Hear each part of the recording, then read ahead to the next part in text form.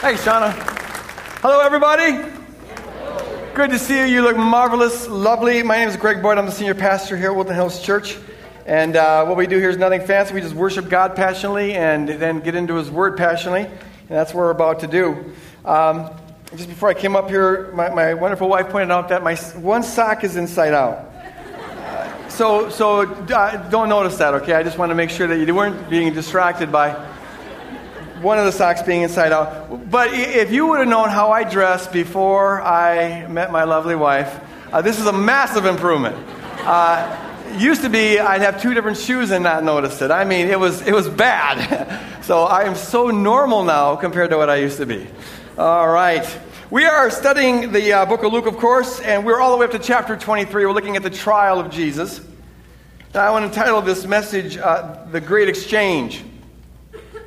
And you'll see why here in a moment. Luke 23, and we're going to read 12 verses. I'll make a few comments as we're doing that.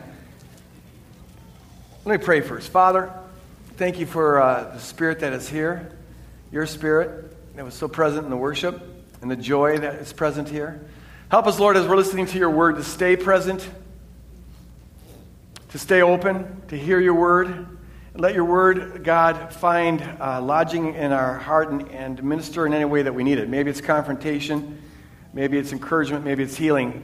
Do your work, Lord. Let your word go forth and not return void. Do all that you will to accomplish with it. But that's about you, not me. So we just relax in your sufficiency.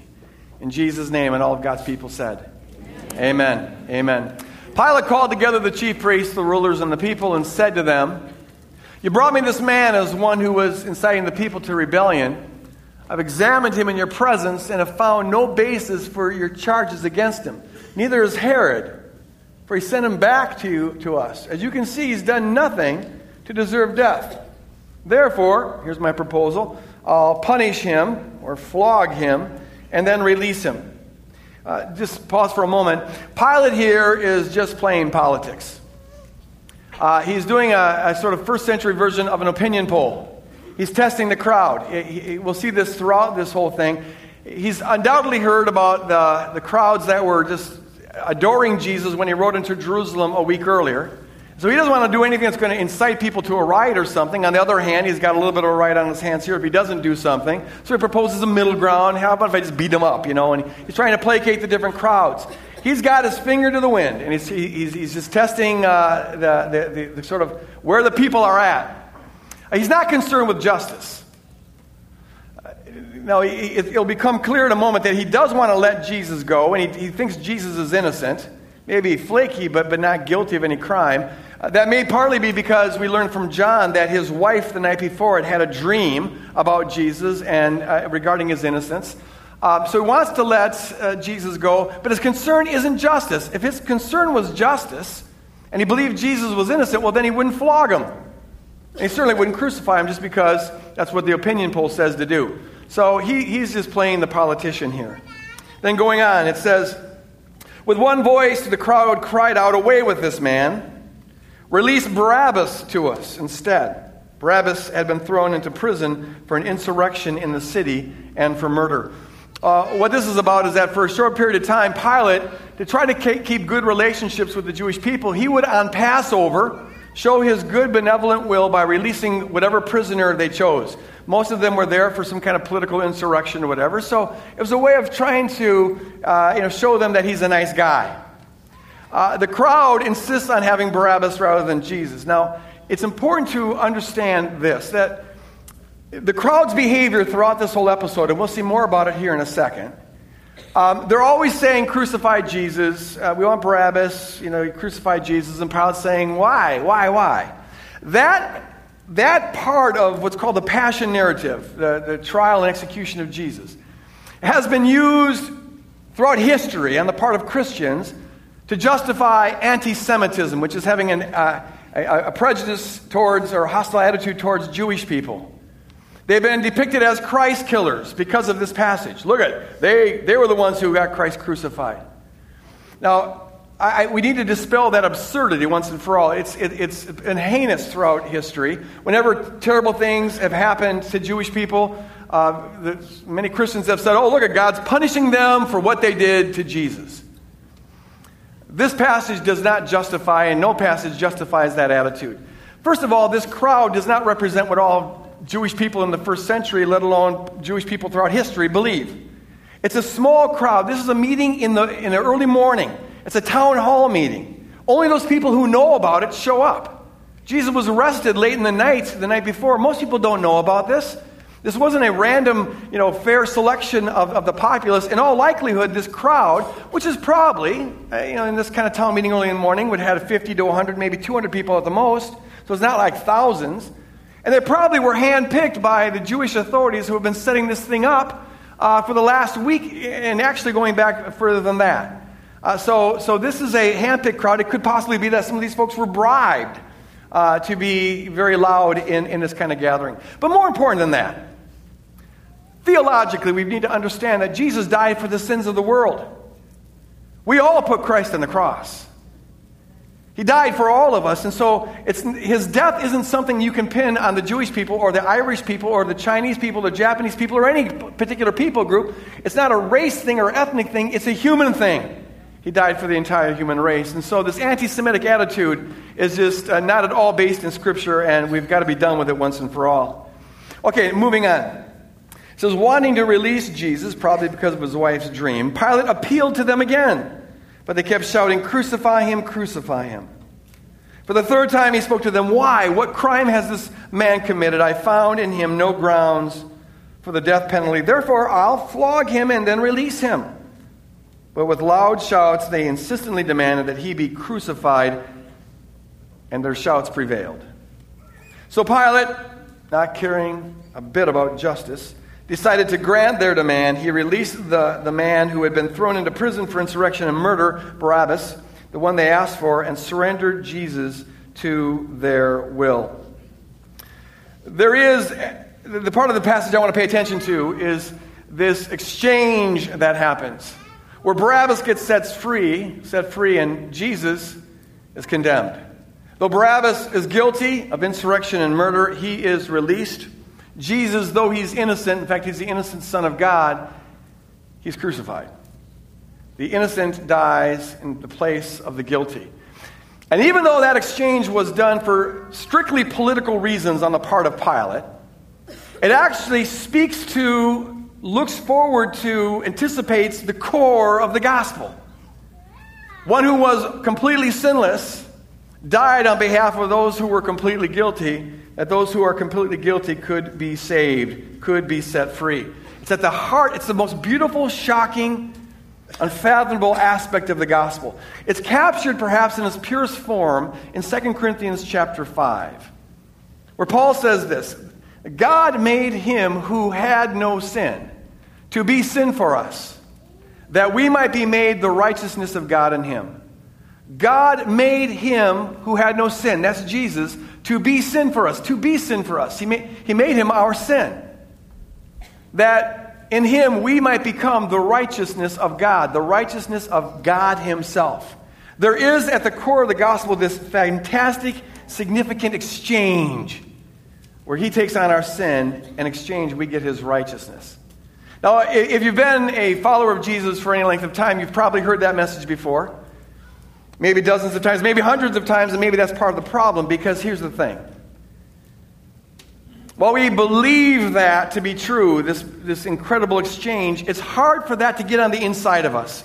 If this message gets on the inside of us, it changes everything, how we view God, how we view ourselves, how we live our life. The trouble is, it's very easy for that teaching, as profound and beautiful as it is, to stay in our head and not get on the inside, not get in our heart, not penetrate our soul, where it actually transforms the way we live moment by moment. My goal here this morning, with the help of the Holy Spirit, is to try to open up our hearts for this teaching, this beauty, to get on the inside, where it can begin to do its redeeming, transforming work. There are, I believe, two major obstacles that keep us from fully entering into the beauty and the joy and the transforming power of this teaching, this great exchange. The first obstacle is this. According to this teaching, we are standing in the place of Barabbas, and Jesus dies that Barabbas, us, can go free. The obstacle is that most of us don't feel like Barabbas. We don't feel that bad. Now, there are some people who beat themselves up too much, for sure. But the majority of us, we know we're not perfect. We know that we've got faults, but we don't feel like we deserve death. We don't feel like we deserve hell. We don't feel like we're under the judgment of God apart from Christ. We may not be perfect, but we're actually pretty good.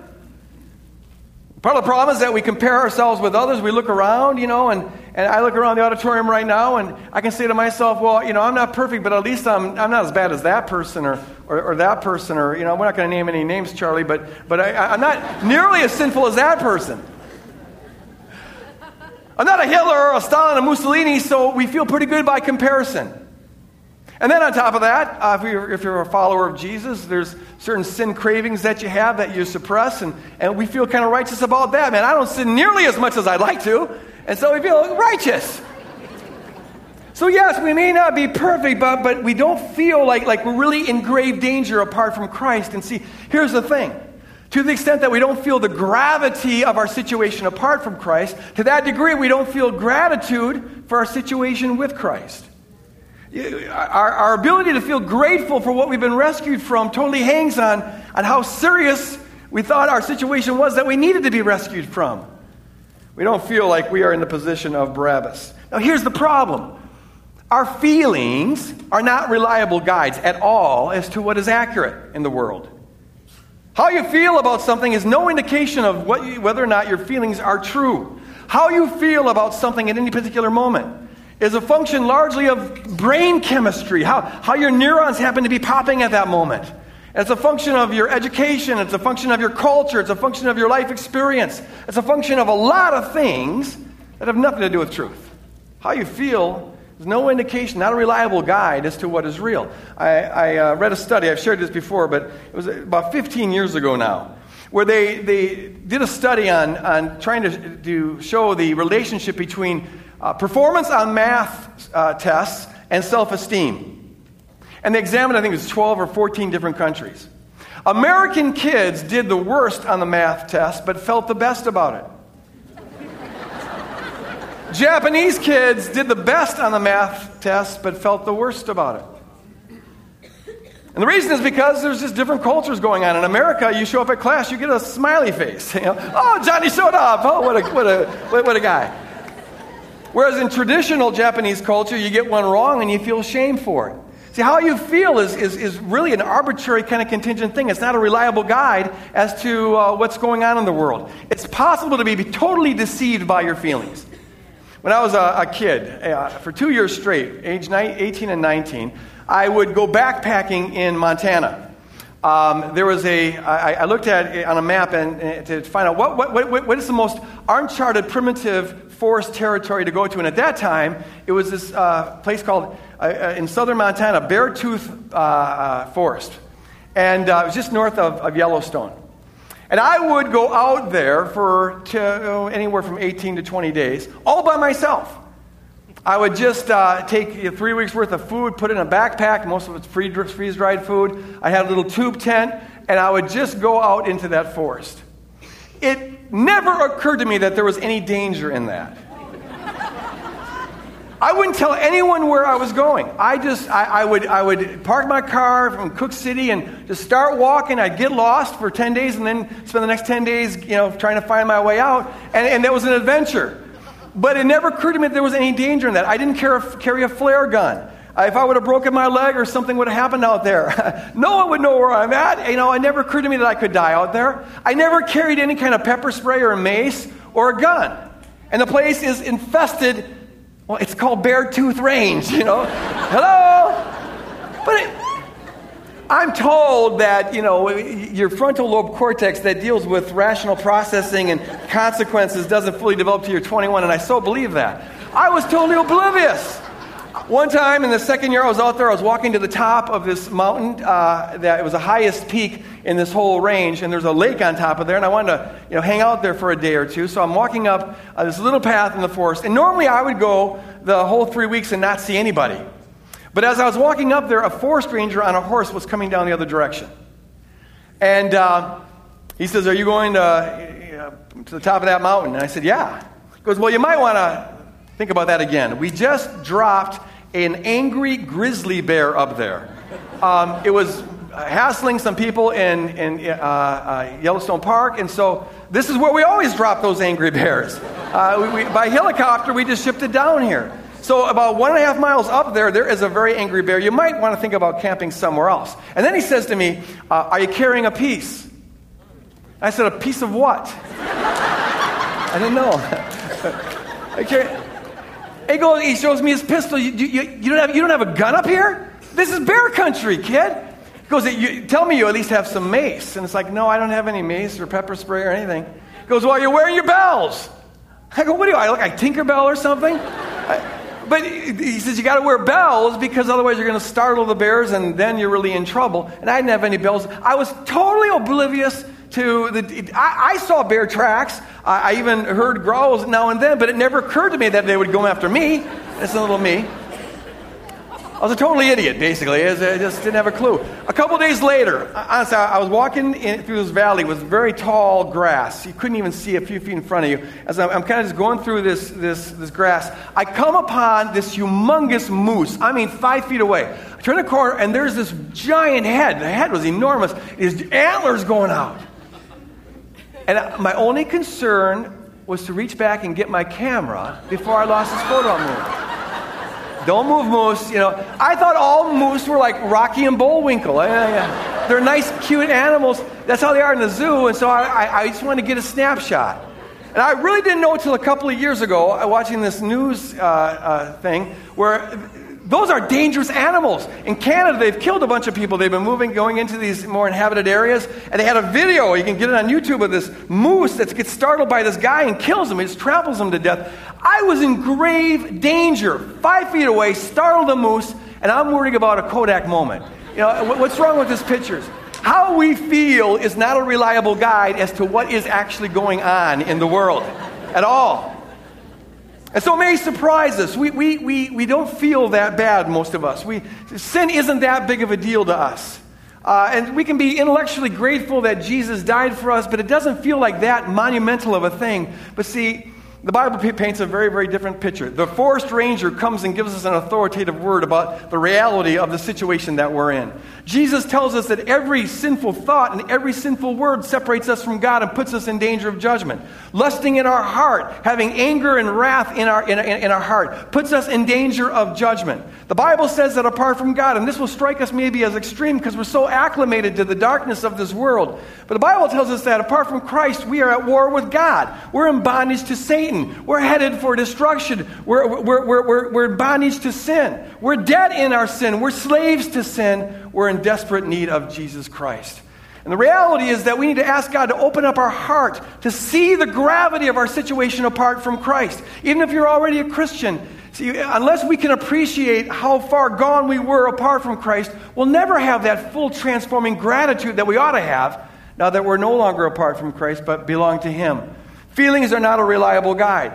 So we need to ask God to really show us the reality of the situation that we're in.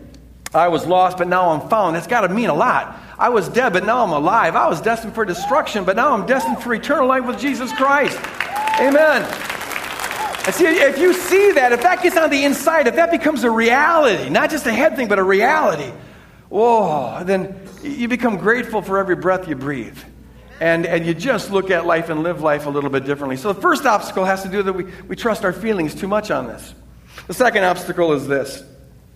To a lot of people, and I'm in this camp, used to be in this camp, this whole message of salvation, this whole message of the great exchange just doesn't make a whole lot of sense.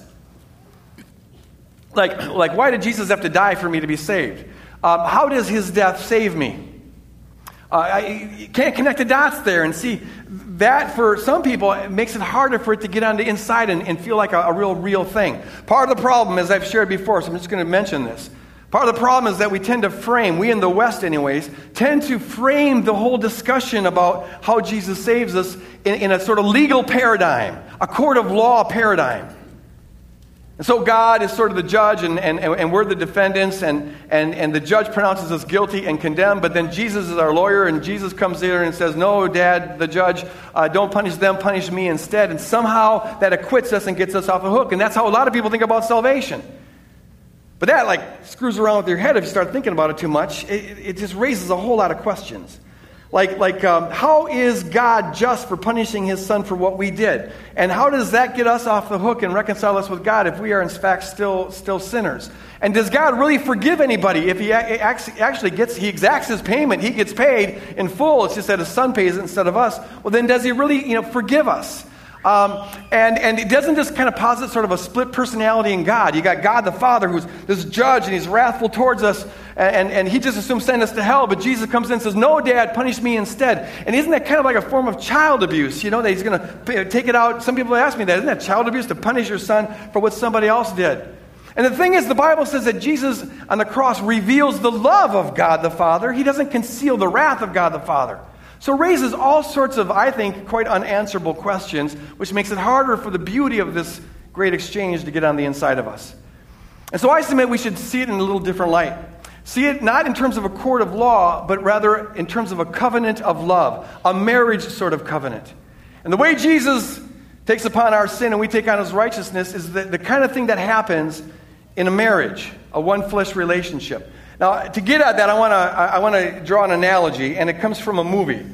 The movie is What Dreams May Come, starring Robin Williams. It is I got to set up the clip here a little bit. It's a mediocre movie.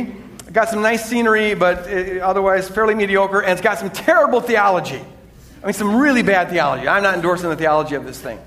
But it's got one profound, correct piece of theology, and that's the piece I'm going to share with you this morning. Set up this clip. It's a story about Christy, a guy named Christy, interestingly enough, and his wife. And they were madly in love and had an ideal dream life going and kids, and everything was going wonderful. But then tragedy struck. One of the children died. And the wife, for some reason, blamed herself and went into a state of despair and ended up in the psych ward. And Christy, played by Robin Williams, the way he dealt with pain, and this is the way a lot of men tend to deal with pain, is you become more invulnerable. And so he could not enter into his wife's despair. He couldn't join her in that despair and actually gave up on her while she was in the psych ward, or came very close to that. They managed to stay married, but before too long, he ended up being killed in a car wreck. And somehow his wife blamed herself for that as well. Now, he died and went to heaven.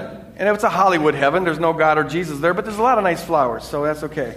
And so he dies and goes to heaven, but this being a movie that has some bad theology, she commits suicide and therefore goes to hell. And I was impressed that a Hollywood movie even would have a hell, but they got that from Dante's Divine Comedy, not the Bible. But because they were so close in life and they're soulmates, the husband in heaven knows that his wife has died and gone to hell. And so he basically says, I gave up on her once, but I can't give up on her again. I have to go and get her. He's told that you can't do that. It's impossible. It's never been done before. But he insists. He's compelled by love. I can't do otherwise. I have to find her.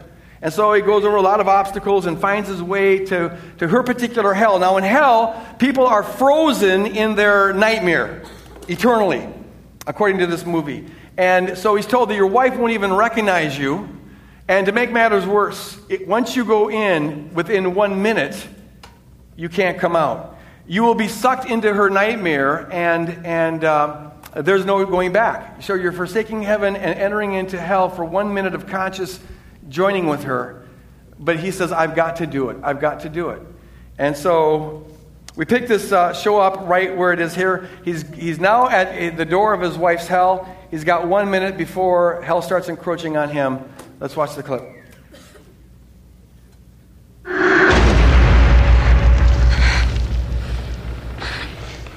Where are we headed, babe? In 1 minute, I won't know you any better than you'll know me. But we'll be together. Where we belong.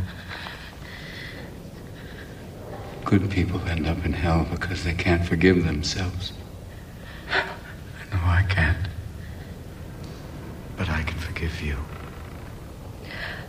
For killing my children. And my sweet husband. Being so wonderful, a guy would choose hell over heaven just to hang around you.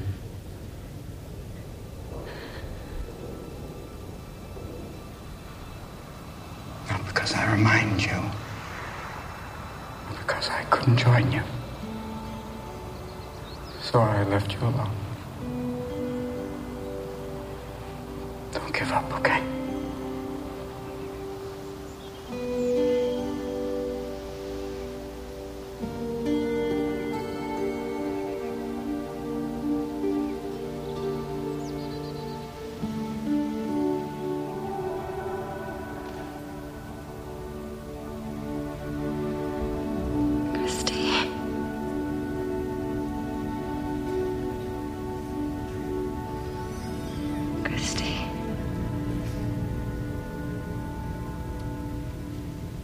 What happened to this place? It's cold.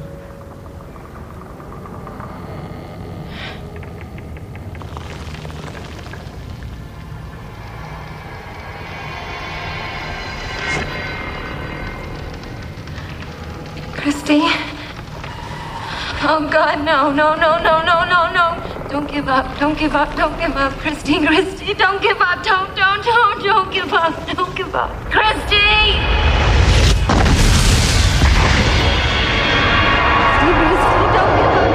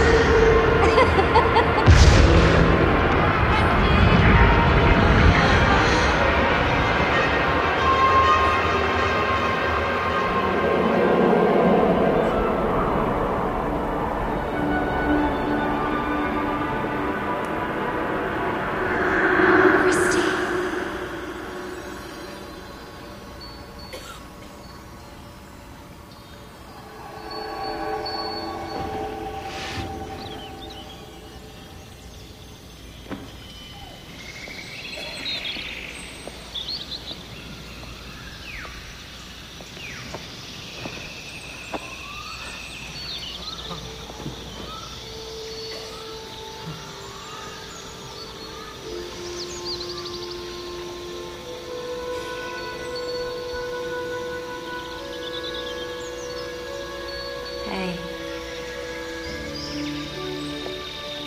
Remember me?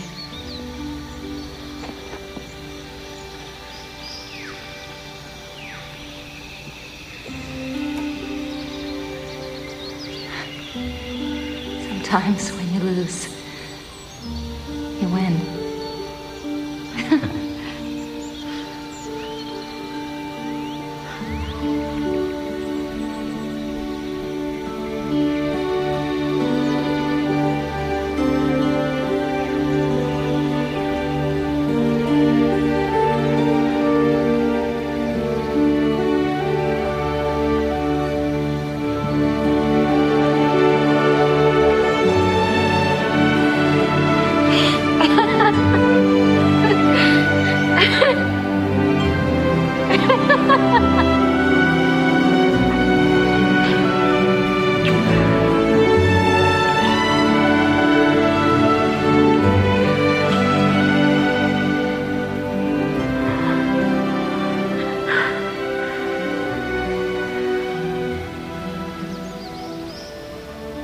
How did we get here?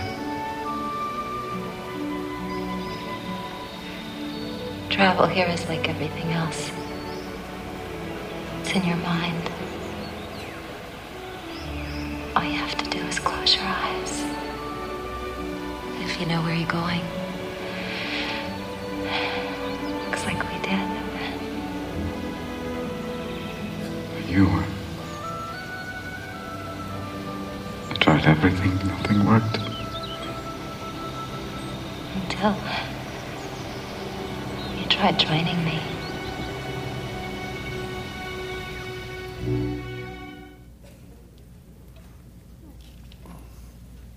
Until you tried joining me. Tried everything, didn't work until you tried joining me.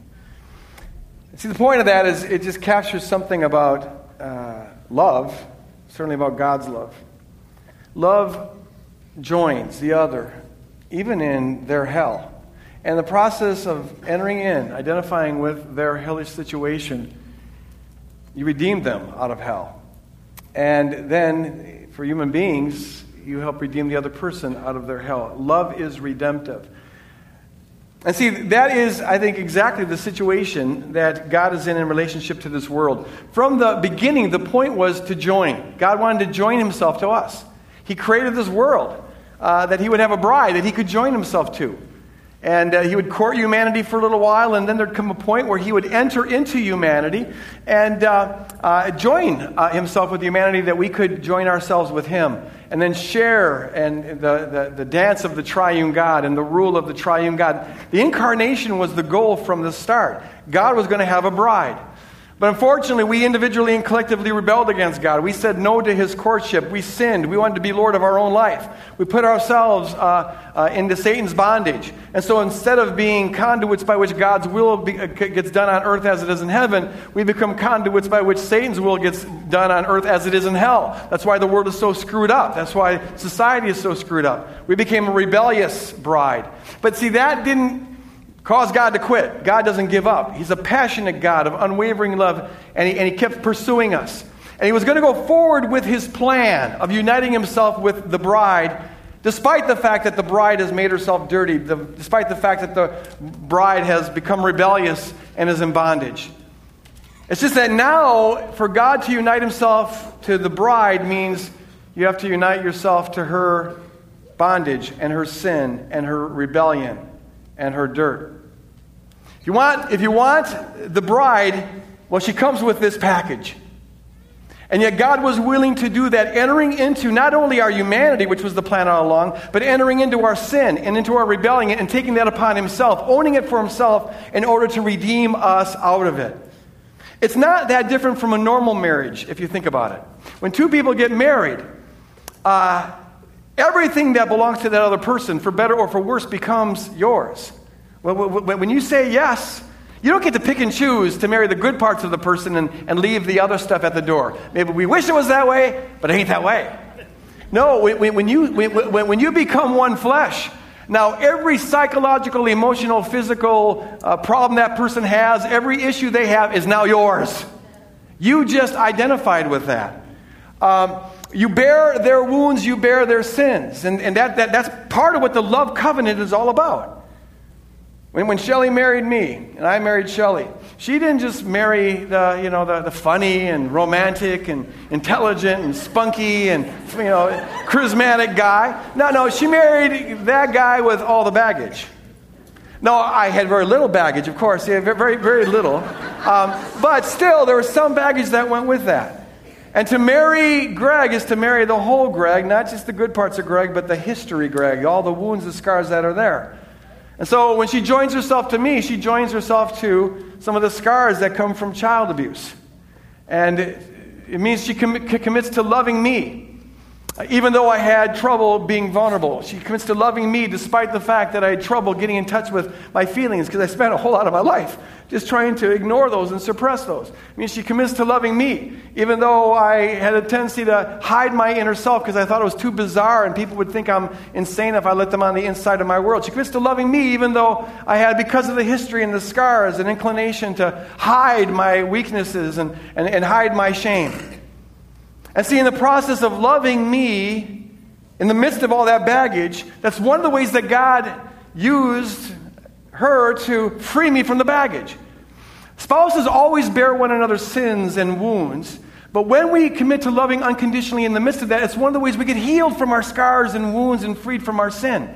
When you're loved unconditionally in the midst of your baggage, you learn that you're not your baggage. Your baggage doesn't define you. You've got a self that is lovable apart from the baggage. And that's part of what frees you to put down that baggage and then to begin to move forward. Love is in that sense redemptive. When you enter into the hell of another person's life, and love them unconditionally in the midst of that, it's one of the ways that God uses to begin to free them from their hell.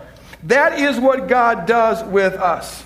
Jesus Christ dives into our sin, dives into our bondage, dives into our rebellion, dives into our hell. Takes it upon himself. That's what the cross is all about. And in the process of that, redeems us from that bondage and from that hell. He marries this bride, the whole bride, with all the warts, with all the dirt, with all the sin. His love is not thwarted by that. Paul gets at this in Ephesians chapter 5. He says this. He's talking to the husbands because husbands in the first century have all the power. So they have to initiate submission. And so he says to the husbands, love your wives, just as Christ loved the church and gave himself up for her to make her holy, cleansing her by the washing with water through the word. Christ didn't love us because we were holy. He loved us despite the fact that we weren't holy. And in the course of loving us despite the fact that we're not holy, he makes us holy. His love washes us. It purifies us. It redeems us. And then Paul goes on to quote Genesis 2. He says, for this reason a man will leave his father and mother and be united, joined to his wife, the whole wife, not just the good parts. Joined with his wife, and the two will become one flesh. Your stuff becomes my stuff becomes your stuff. This is a profound mystery, this one flesh reality. It's a mystery even on a marital level, but Paul says it's even more mysterious because I'm talking about Christ and the church. Christ becomes one. There's something like a marriage, one flesh relationship that Christ has with his bride. And the blessings go both ways. He blesses us, and we bless him. For the joy set before me endured the suffering of the cross. We delight his heart. He gets something out of this. The blessings go both ways. But unlike human marriages where the sin and the wound go both ways, in this case, it only goes one way. When two humans get married, they both bring baggage into the relationship, and they both have to be redeemed out of that. But here, while the blessings go both ways, we don't bear Christ's sin because he has none, but he bears our sin. And this is why it's such a great exchange. God, in his unfathomable love, he joins himself to our sin that we can now be joined to his righteousness. That's the great exchange. He, in his unfathomable love, joins himself to our bondage to Satan that we might then be joined to his freedom and live lives eternally that are free from bondage. He joins himself to our ugliness that we might share in his beauty. He joins himself to our shame that we might share in his glory for all eternity. That's the great exchange. He dives into our hell that we can eternally participate in his heaven. That's the great exchange. He takes the place of the guilty Barnabas so the guilty Barnabas can be set free and transformed. That is the great exchange. And folks, that's what salvation is all about. It's not some legal courtroom thing that goes on. No, it's the reality of God's unconquerable love coming and rescuing a bride who could deserve it less and transforming her and liberating her in the process. Salvation is about the unconquerable love of God that does not say no. And when all the demons in hell say it's impossible to redeem this kind of a bride, no, with God all things are possible. And he dives into our hell, dives into our bondage, dives into our sin, takes it upon himself to redeem us, to cleanse us. It's an unconquerable love of God that will not say no. It will not be thwarted.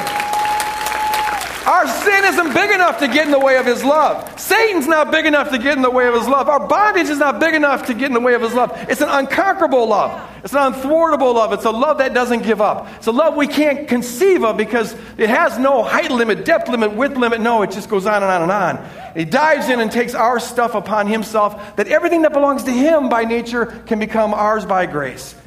God made him who knew no sin to be sin for us, that we might become the righteousness of God in him. The righteousness of God. That's the great exchange. What an exchange. It doesn't get more beautiful than that. It doesn't get more profound than that. It's mind-boggling. And see, if that gets on the inside, really, well, it just changes everything. It just changes how you view everything, how you experience life.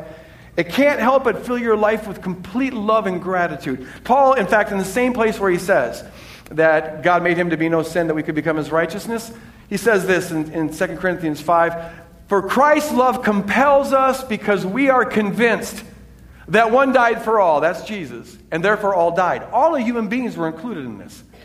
And he died for all, that those who live should no longer live for themselves, but for him who died for them and was raised again. Paul's saying, in light of the truth of what Jesus Christ has done for us, in light of the truth of where we would be without Jesus, in light of the beauty of God displayed in his rescuing this undeserving bride, we're compelled by the love of God. He entered into our death that we can now eternally enter into his life. How can we possibly then go on living for ourselves? If that's on the inside, then it means that every breath we breathe has to be breathed with gratitude for the Christ who redeemed us, who is willing to pay any price on our behalf. To live a life to express to God our gratitude for what he's done for us. But it's got to get on the inside to do that. So I end with these two questions. First of all, if you're here or listening through podcast or any other means, and you're not a follower of Jesus, I'm not asking do you believe in Jesus. You can intellectually beliefs mean little. Are you following him? And if you're not following him, if you're not a disciple of Jesus, then I want you to hear this word. You are in grave danger. You are in grave danger. Take it on the authority of the forest ranger. You are surrounded by danger. You're on a road that heads for destruction, and the reality is you need Jesus Christ. He died for you. I don't care what you've done. I don't care what your past is. I don't care how bad it has been. It doesn't matter. He's already united himself with your death. The question is will you surrender to his life? Because it has to be chosen. He won't coerce you. You have to say, yes, I will no longer live for myself. I will live for you. And if you're in that situation, I want to encourage you at the end of this service. We'll have a prayer team up here. I want to encourage you to come forward and tell these people about a decision you want to make to start following Jesus. There's no magic here. There's not like some kind of acquittal prayer. No, it's about a decision to start walking a different way of life. And if you're not a follower of Jesus, or even if you are, but you're still kind of confused about stuff, I want to encourage you to take this class that Paulette and I are teaching, Discover Jesus, and start learning about what it is to live the Christian life and to live in the kingdom. And then at the right time, when you really see this, I encourage you to then join yourself to the bride. And you do that through baptism. That's your wedding ceremony. And now you're officially part of the bride of Christ. But start walking in that way. For others who are here or listening through podcasts or some other means, and you are a follower of Jesus, I just ask you this question. Have you been taking it for granted? Have you let it on the inside? Is it on the inside now? And if it's not, you can't will your way into a new frame of mind, but you can pray, Father, the prayer that Paul prayed in Ephesians 3, Lord, open the eyes of our heart. Lord, Holy Spirit, open the eyes of my heart that I could see the height and the depth and the width and the breadth of the love of God that passes all knowledge. Ask God to open up your heart to really see the gravity of where you were apart from Christ.